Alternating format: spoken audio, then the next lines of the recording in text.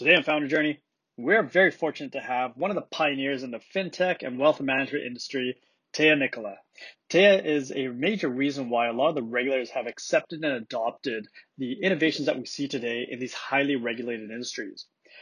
Join us as we dive into a really fascinating discussion about being cognitive about the stress-induced emotions and your behaviors as a founder and how they affect the people around you and your team and your family. 3, 2, 1. Hey everyone, we're back at it again with another Founder Journey story. Today we've got a really interesting guest. She is a founder of a fintech financial technology company. I've known Teya for quite a while now. It's probably about more than 8 years. And she's been one of those entrepreneurs that has this hustle and this drive in her that it's unfortunate, but it is rare in entrepreneurs, and we'll kind of dive into what motivates her, what drives her. But she has been extremely successful in the fintech world, a highly regulated industry. She is a woman that gets shit done, and it's an unsexy industry. There's a lot of dry subject matter, a lot of regulatory requirements, but that hustle has paid off. Teya Nicola, welcome to our Founder Journey Stories. Please tell us a little bit about yourself and Wealth Bar. Thank you. So Wealth Bar, or currently known CI Direct Investing, was founded in 2012 as by myself and my husband, who's also my co-founder.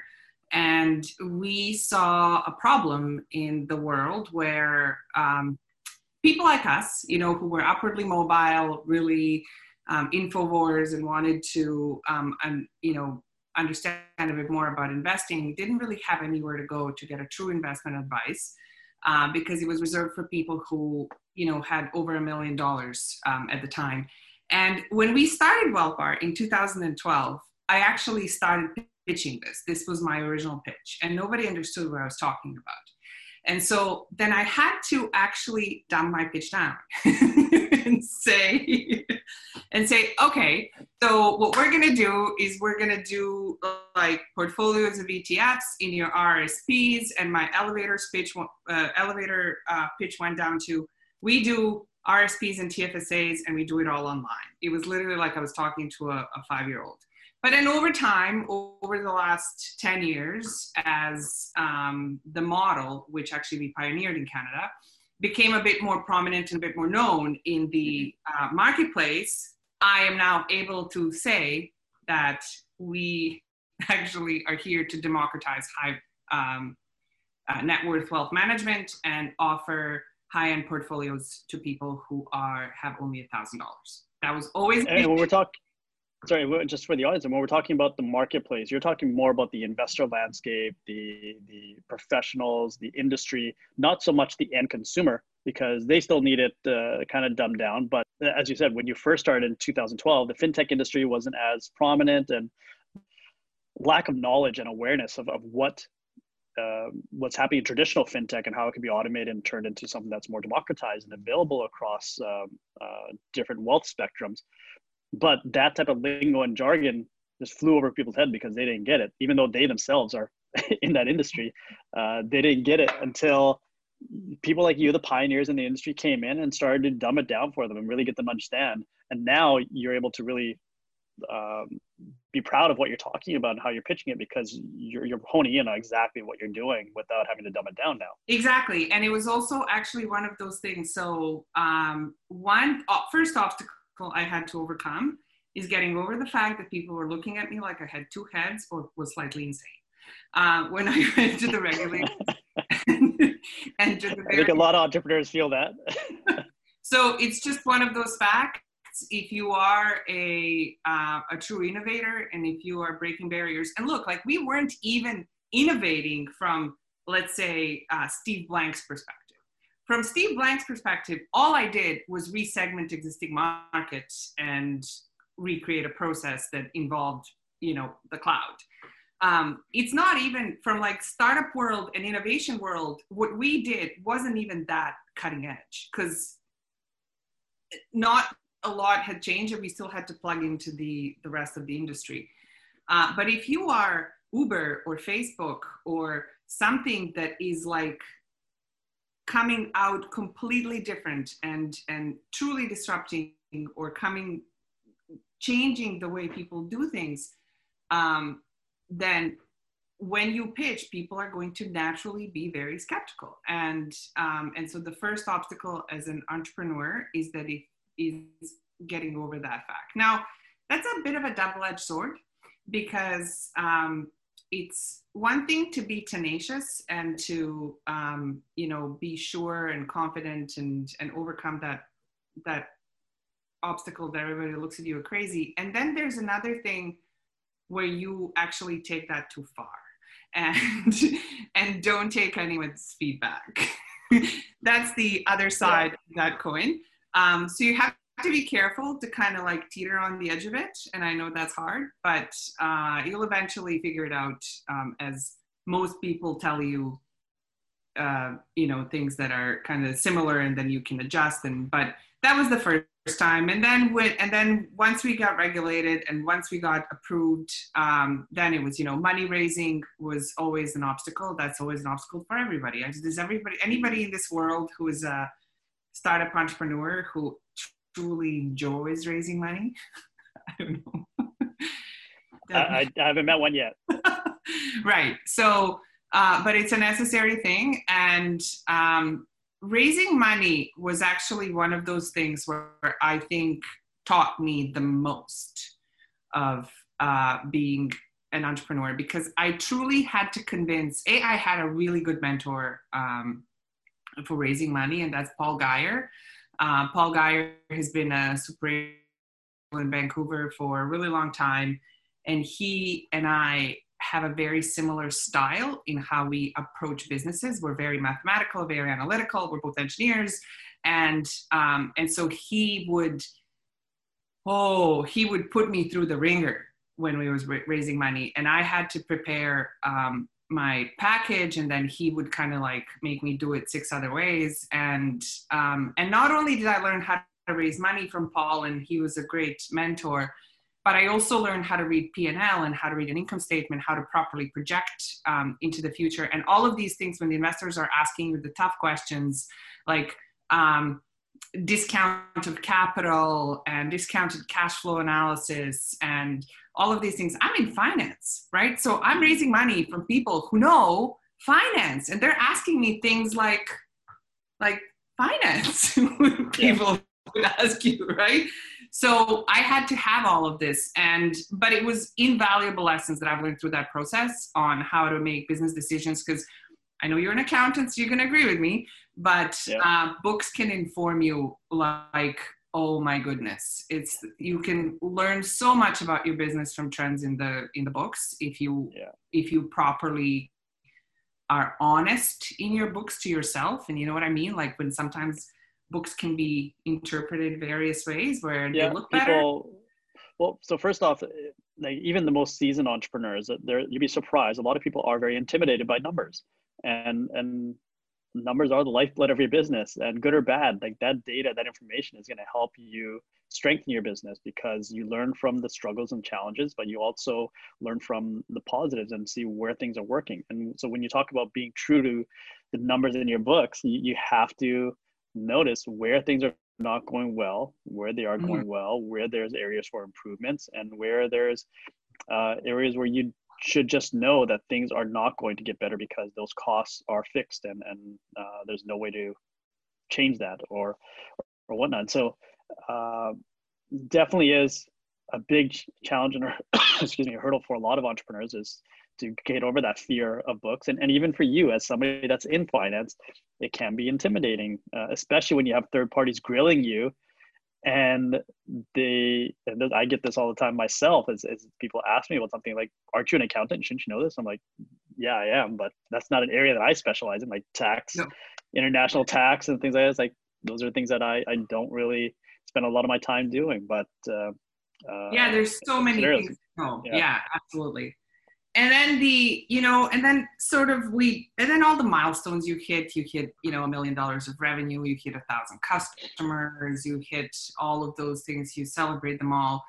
But the biggest milestone I think that made a difference to me in my business was finding the first commercial partner.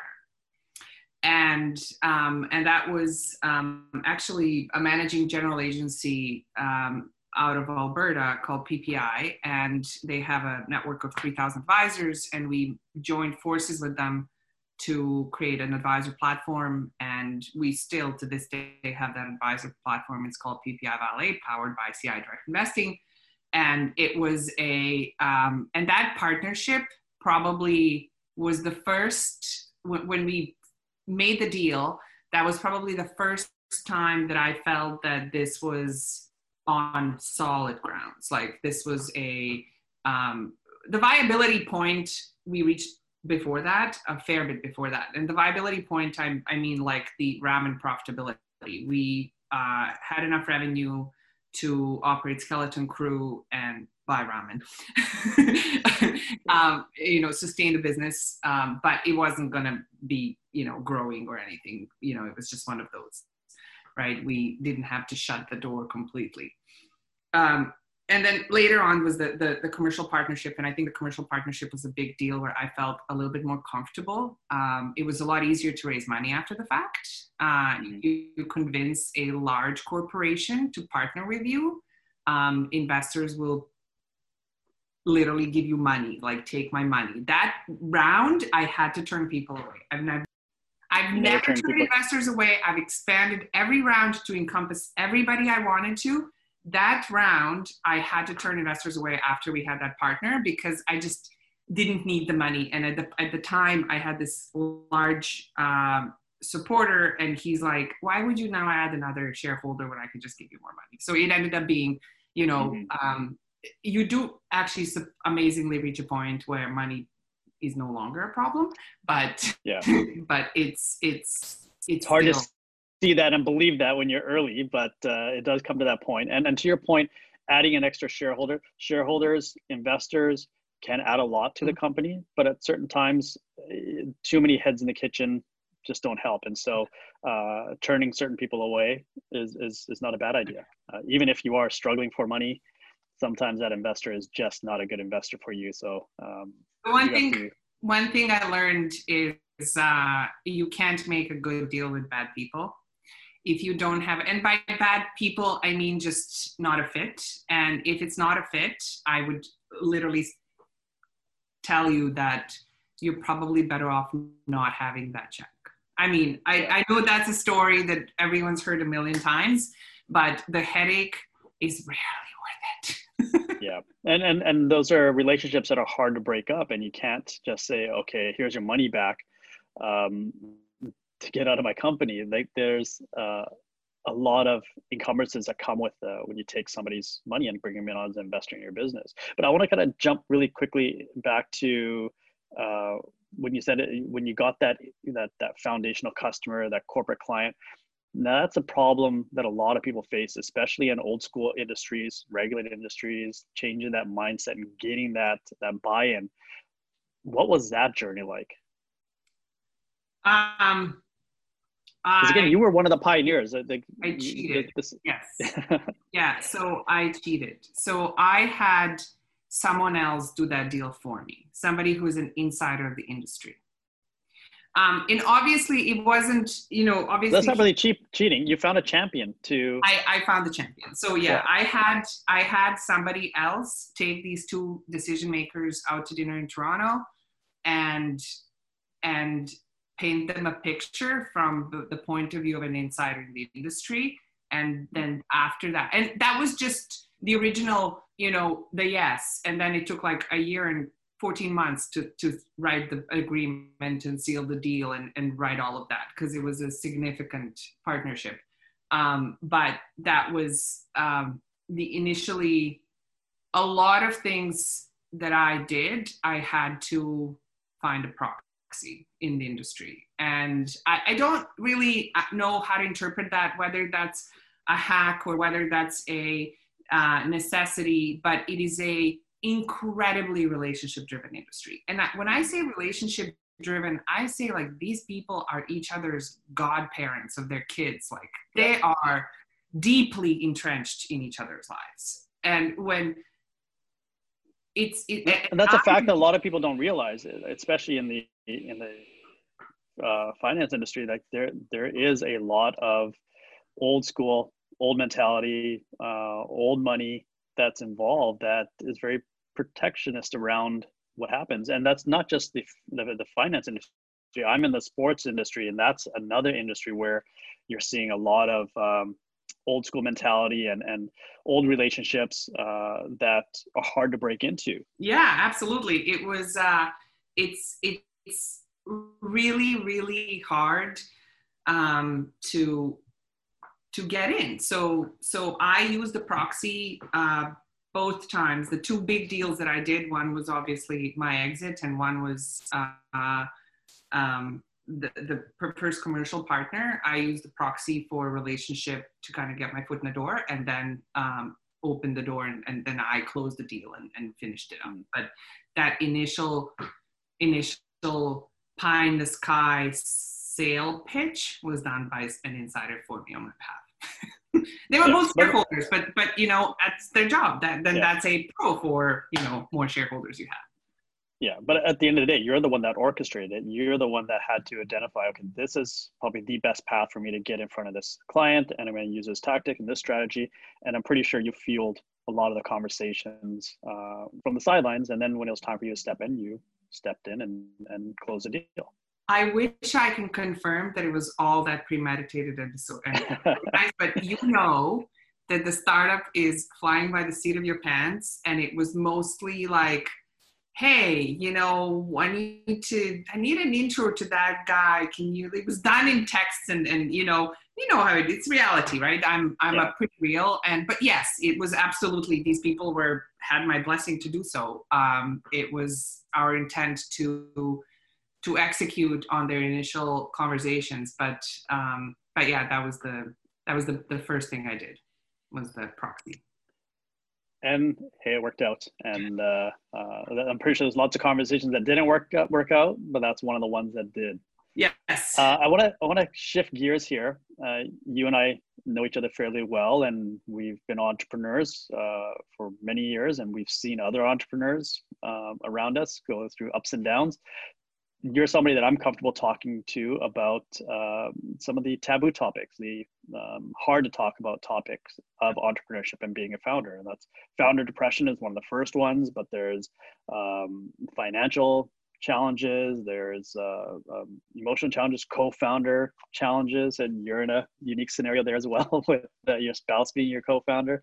But can we dive into some of the taboo topics? What would you like to talk about? Yeah, I think that one of the things that I would really like to talk about is people relationship and how your stress affects your behavior. And I am going to admit that, when you're a CEO of a company, you have a certain allowances as an authority, as a person of authority. But you also, with that allowance, it also comes responsibility of what you do with that allowance. And a lot of type A personalities who are entrepreneurs who end up making the tough decision to start a business and taking a risk, and are really drivers. And like with a driver, I'm talking about, Myers-Briggs definition of a character. It's a driving personality. And when people like that go through anxiety or depression, one of the symptoms of that anxiety is anger. And I wanted to talk a little bit about, because a little bit about the volatility of emotion that you can exhibit in front of your employees. And a lot of it's unknowingly. You just naturally react that way, but you don't realize what you're doing. You don't realize what you're doing, and we often don't stop to think just how damaging that is to the person on the other side. And it might be as my 9-year-old says when she throws a tantrum, what your body needs in the moment. But it is so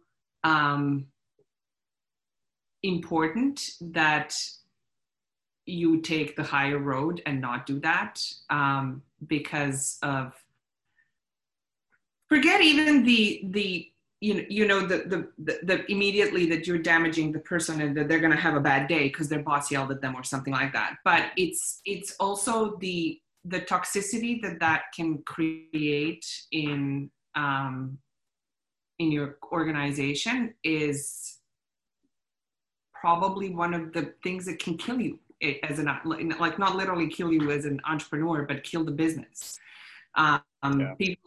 People won't necessarily want, and everybody talks, tongue in cheek about, all these great entrepreneurs like Bill Gates and Steve Jobs throwing chairs in boardrooms and all of that. I was just going to bring that up, like that some of these are glorified stories of Steve Jobs, and that's one of the probably most well known is how difficult he was to work with, and his expectations were so high.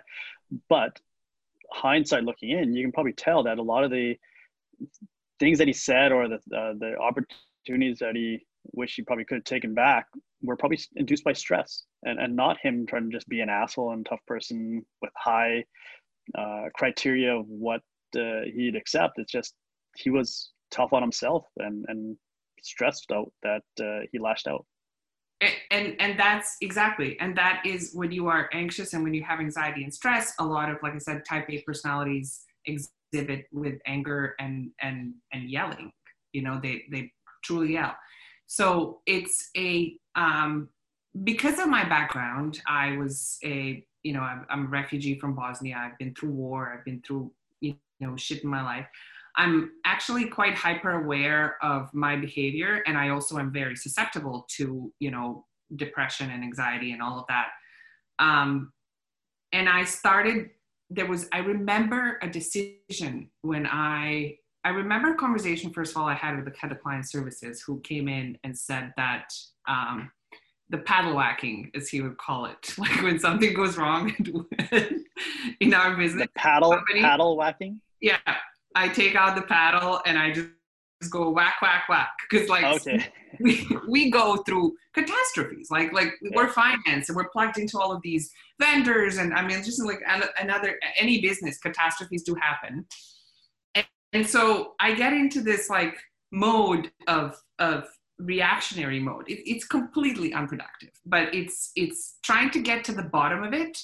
I just basically take a paddle and go to the first person that I can think of who's on this path, and then ask a million questions in this really like aggressive way. And then if they've done something, like paddle whack, and then move to the next person and paddle whack until I get to the bottom of the problem. And it was not, obviously I didn't hit people and it wasn't even that angry, but the sheer amount of enthusiasm and zeal that I brought to this made people uncomfortable. Mm-hmm. And the head of client services came to me and he said, this is totally not productive. It's not, we're sort of a root cause analysis kind of group. And it's not productive. And then we had a really hard conversation. And that's when I realized that I needed an outlet to express my, or to elevate myself as a manager or as a CEO, and not really take it from my employees. I had to elevate myself and be a little bit of a, authority figure and be careful what I say and be careful how I behave, because as we were getting bigger and, hiring different personalities, not everybody was my BFF anymore. Like, we're no longer company around a coffee or around the dinner table. We were a bit bigger and I had to behave accordingly. And and you're probably hiring more senior people that had other corporate experience or lots of, let's say, exposure to how other managers handle themselves and worked and the corporate world. Yeah, exactly. Yeah, exactly. So there was a lot of things were forcing me to do this. So you mentioned business coaching at the beginning when we were chatting, and I wanted to touch on that because I really truly think that some type of coaching or peer mentoring or somewhere where you can go and be without a filter is probably invaluable for a CEO that's under a fair bit of pressure and under this kind of pressure where you kind of have to be on and I don't want to call it an act because it's not an act. It's a respect for the position and Yeah, I think it's more of it's layers, right? So there's a certain layer that you are willing to show the public, and there's a layer that you're willing to show your team and your coworkers, and there's a layer that you're willing to show your board, and there's a layer that you're willing to show your co-founder, and then there's a layer that you're willing to show your family, and then there's that true layer that even you looking in the mirror sometimes don't see, and I think that true layer can really affect like the way that you treat your spouses, the way they treat your family. You're going to treat them a lot more harshly than you would your team because you feel more comfortable around them. But then again, when you really dig down to the bottom of the onion, you're going to be more harsh on yourself because you can, and that's where you probably do the most damage. Yeah. And it's really important that you can talk to somebody at that level. And I truly had obviously I'm married to my co-founder, so there's a totally different relationship there. And sometimes you have a true partner and a co-founder where you can truly, share the burden of the position or the role or the job with them. But oftentimes people are quite lonely in this position. And there are organizations, like YPO and McKay and Tech and all of these organizations where you get to chat with peers of your size, different industries, but it doesn't really matter. And be truly open and vulnerable and discuss things that everything from how much I had to drink at Christmas time to how do I fire and hire executives to, how do I distribute the bonus? Like really, like it was fascinating to discuss, things with, CEO of a major developer in Vancouver or another major financial institution or, a fishing business or a recycling business, and to understand that even though I'm a tech company and I'm in finance, our problems are really the same. Yeah, and it's that cross-pollination of strategies and ideas that work in one industry. You might not think they work in others, but they do. And it's all up to you how you tweak and shape them so that they do fit into your business. But you can definitely learn a lot from other industries. And I think that's one of the hesitations a lot of entrepreneurs have is they stick in their bubble. But I think it's the moral support. I think it's the moral support and because I used to refer to it as a group therapy for CEOs because it has that, your spouses attend socials and there's a weekend getaway once a year where you go and you become, you dine and wine with these people for 48 hours and you become friends and then when you do have to bring something that's high and vulnerable, it's a safe place. And so it was absolutely one of the things that helped me a lot to just function better as an entrepreneur and as a CEO. And as you grow as an entrepreneur, you need to change those circles as well. Like I go back to Launch Academy and what we started there at the very early stages, your peer network as other entrepreneurs are just starting out. And you, like we've seen firsthand, like those relationships that are built there, that there's some great camaraderie and bonding, but there's certain entrepreneurs that like yourself that start to become more successful, and the problems that you're faced with, those peers can't relate to and they can't help you. And so you need to level up that network. And that's where we created the CXO dinners so you can connect with a different type of entrepreneur. And then you get into more structured organizations like EO and YPO and there's numerous other organizations, industry organizations to your point, it's that camaraderie and being able to talk to somebody about challenges and problems that they can relate to or they've faced themselves. Yeah, and with the degree of, you know, confidentiality and, and it's I think that support network is hugely important. Yeah, and just being able to have that person that you can talk to outside of your business that understands business. So it's one thing to talk to your spouse and open up to your spouse. In your case, a little bit different because your spouse knows your business. But a lot of founders, their spouses, even their friend network, their close friends, don't understand entrepreneurship or don't understand the business or the industry that you're in. And so having the ability to talk to people that actually understand business and the struggles that entrepreneurs go through, because it's very different than a senior manager or even a CEO of a company that wasn't the founder of the company, was parachuted in after a certain level of success. What the founder goes through is very different. Yeah, so I really appreciate you broaching that subject, and there is no magic pill that anybody can take to solve that, but it is a open dialogue that needs to continue, and people need to admit that these are challenges and these are struggles that entrepreneurs have, and there are outlets, there are opportunities. I think I also find that there's a lot more. It's just people are. It's a lot more common than you think, and it's and talking about it, you know, and all of these conventional things that people are saying, talk about it, you know, get some help. You should do them all. That's just, you know, how much it takes to get out of. Sometimes to pull yourself out, and you know, life events can definitely help or hinder this progress. You know, I had a baby in the middle of my entrepreneur journey, which actually added to my depression because I went through postpartum depression. So so you just have to kind of figure out how to cope and how to deal with it. So one of the ways that I coped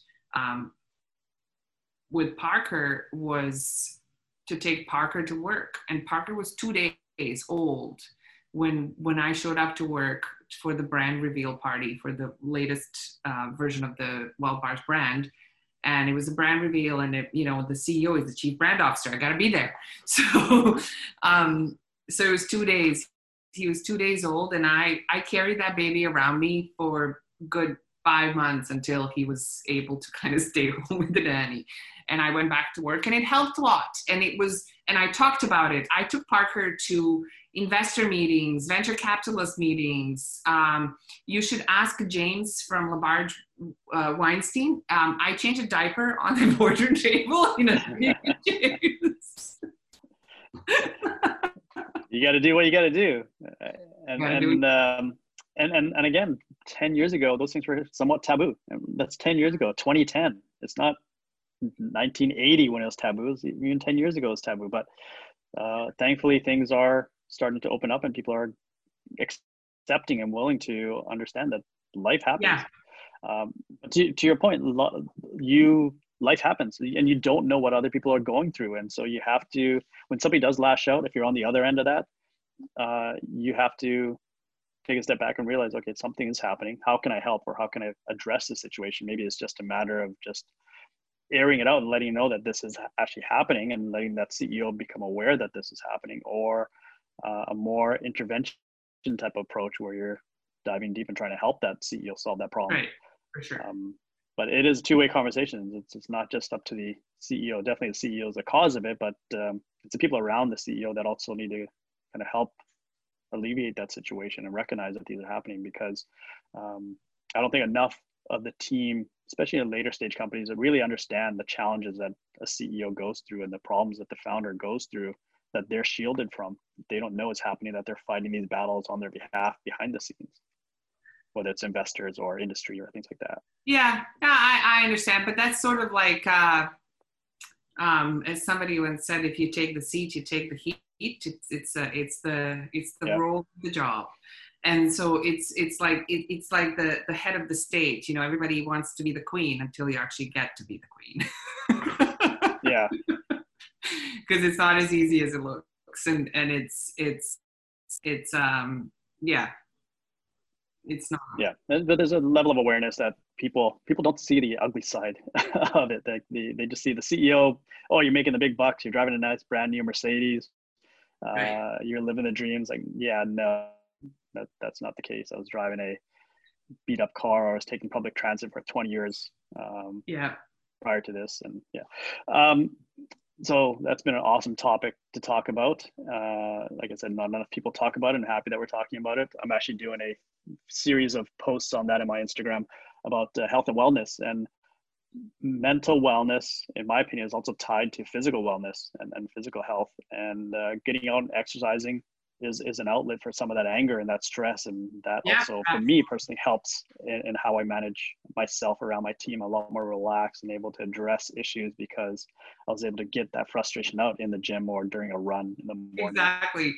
So I actually had a Stanley Park loop and a heavy metal playlist. So if something was really bothering me and I was about to go on my paddle whack episode, I would instead get on my bike, put on my death metal, and go do a Stanley Park loop, and I was totally fine by the time I got back. and those are, again, simple things, but so effective. Yeah. Taya, this has been an awesome conversation. I want to kind of round this out with two specific questions for our audience benefit. One is a app or a tool that you have found indispensable as a founder, as a CEO, as an entrepreneur, whether it's for your personal life or for your business life, that you think our audience might be beneficial from trying out themselves. Okay, so I have two things, because one is just a cute story about how much I miss Lotus Notes, which is like the most god-awful piece on the planet. But it has a feature called Stationery that allows you to pre-write template emails. And no other email program has ever had this feature, and I do not understand why. But Google comes close with something called a canned response. And especially when you get an assistant who shares your inbox, I often have a bunch of canned responses so that she can just reply to emails inside with just my words or what I wanted to say. And you can quickly give directions. So that has been invaluable. So for example, when, we get venture capitalists coming to us and saying, can we talk? And so there's a bunch of canned responses, depending on what they say, what stage of the business we were in, how much, if we were raising, and now we have this canned response: no, we've exited, you haven't done your homework, goodbye. But it's just, that's been really invaluable. And then from the other side, before I had the assistant, is the Calendly. Calendly has really changed the way that I approached customer service and client services, and changed a lot of processes in our business. Calendly comes with a bit of a warning though. I was slapped on a wrist a couple of times by people. When you are when you want to impress somebody, or you want to work with a VIP, or you're raising money, don't send them an automated thing for them to make their own calendar. Like, try to make an effort and do it personally and all of that. I am not a person who would get offended by somebody sending me a link to a calendar, but I have learned that a lot of people do get offended. And so if you're truly not trying to offend that person, don't send them a calendar link. But yeah, I find that too. I think it's more, again, older school. It's kind of hierarchy thing. People that are senior, I think ego comes into play a little bit there, where they're like, oh, but you can't take the time to talk to me back and forth, to find a mutual time. You just want me to go and do it for you. But at the same time, it's a tool that has worked extremely well for entrepreneurs and for all types of people in the workforce. I use CozyCal myself, which is a Launch Academy company that's got a similar tool to Calendly, but yeah, definitely it's a tool. But I totally see your point. Sometimes people will prefer and appreciate that more hands-on approach to finding a mutual time to meet up and coordinate calendars. But you cannot discount the fact that Calendly is so useful and such a handy tool. I know. And it's like, if I'm trying to book a meeting with 4 people and I have 6 slots, and then, if I send 3 to 1 and then 2 people pick the same slot, it becomes a nightmare, right? Yeah. It's just, especially when you've got like, I definitely want to meet with this person, but I can't commit to a time until I find out what they want to meet for these other meetings. It just doesn't. Yeah, exactly. So that was definitely one of the things that was a big change for me. No, that's a great one. And okay, so one of my last questions is, if you were to do things over again, what advice would you give to yourself as an entrepreneur building a business in today's world? What is it you wish you knew or you would do differently today as an entrepreneur?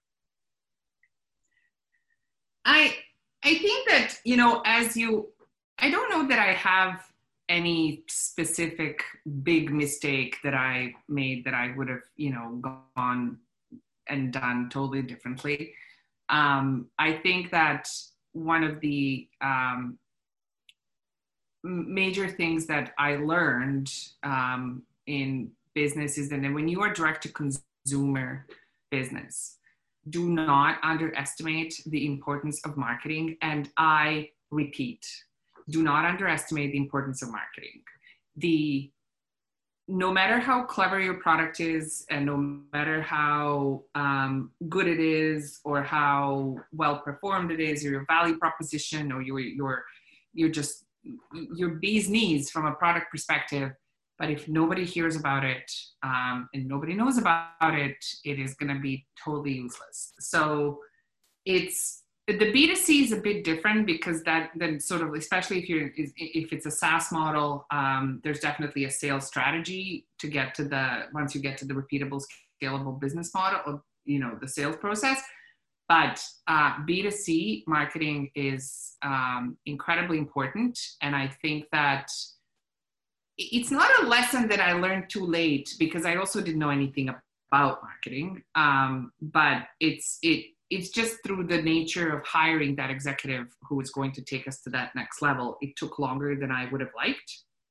And, but it's not, so there are things that I would have done differently slightly from a marketing perspective, but it's usually, at the end of the day, you back and you say, yeah, there's definitely things that I would do differently if I did this again, but I'm pretty happy with how things turned out on a grand scheme of things. No, I think proof is in the pudding. You definitely have done it well. Last bit for you. You've given some valuable time and insight for our audience. What can our audience do for you? What's your call to action for our audience? I think that, it's, you can obligatory, give CI Direct Investing a try. It's a great product for people who are trying to save money, talk to one of our advisors. There's no obligation. But what's the URL? To cidirectinvesting.com. Yep. But what I really want you, as on a personal level, is to talk a little bit about authenticity and being authentic to yourself, to your employees, and to your business, and really, and that means whether you're about to start or you're about to raise money or whatever journey you're on. The sooner you admit to yourself what the problems really are, as opposed to what they appear to be, or the better you will be able to actually address them and address objections, whether you're in money raising or looking for partners. And Mark Twain, I think it was Mark Twain, it's in one of my presentations when there was a quote that said, first learn your facts and then you can distort them how you please. So you have to be true to yourself and your business. And like when we talked about learning and looking at the books and really looking at trends, you can read data and metrics so that it looks like your business is blowing apart, no matter what set of data you have. Like, it is possible to interpret data favorably most of the time, but really try to break that favorability and try to figure out what data is telling you that there is a problem. Where's the canary in the coal mine, and where are the indication that things can go wrong? Understand that, be prepared for it, have a strategy to address it. Don't necessarily solve problems you don't have, but be prepared for when you speak to investors, partners, and honesty and authenticity has carried me so far. And I have continuously been given allowances and breaks, even because I was straightforward, including how I exited. I literally told my buyers how much money they had to give me and rendered the president of CI Financial speechless for about 5 seconds. But I think that's a totally underappreciated art is honesty and how far that takes you in the business world, especially with other honest entrepreneurs. Taya, this has been a great, valuable session. I really appreciate you and the entrepreneur that you are and the impact that you had in the ecosystem, and not just in Vancouver, but in the fintech industry globally. I look forward to having drinks and cheerings with you when we can in person. But for now, we'll stick to Zoom. And thanks again for spending some time with our audience today. Thank you very much. Cheers. Here's my water. Bye.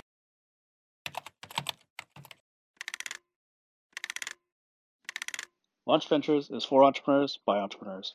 If you enjoyed today's episode of Founder Journey, please share this with your friends, family, and other entrepreneurs. If you're ready to start your own entrepreneurial journey and would like some guidance, please head to launchacademy.ca and check out our entrepreneurship course and other online resources like our Launchpad for virtual incubation and mentorship.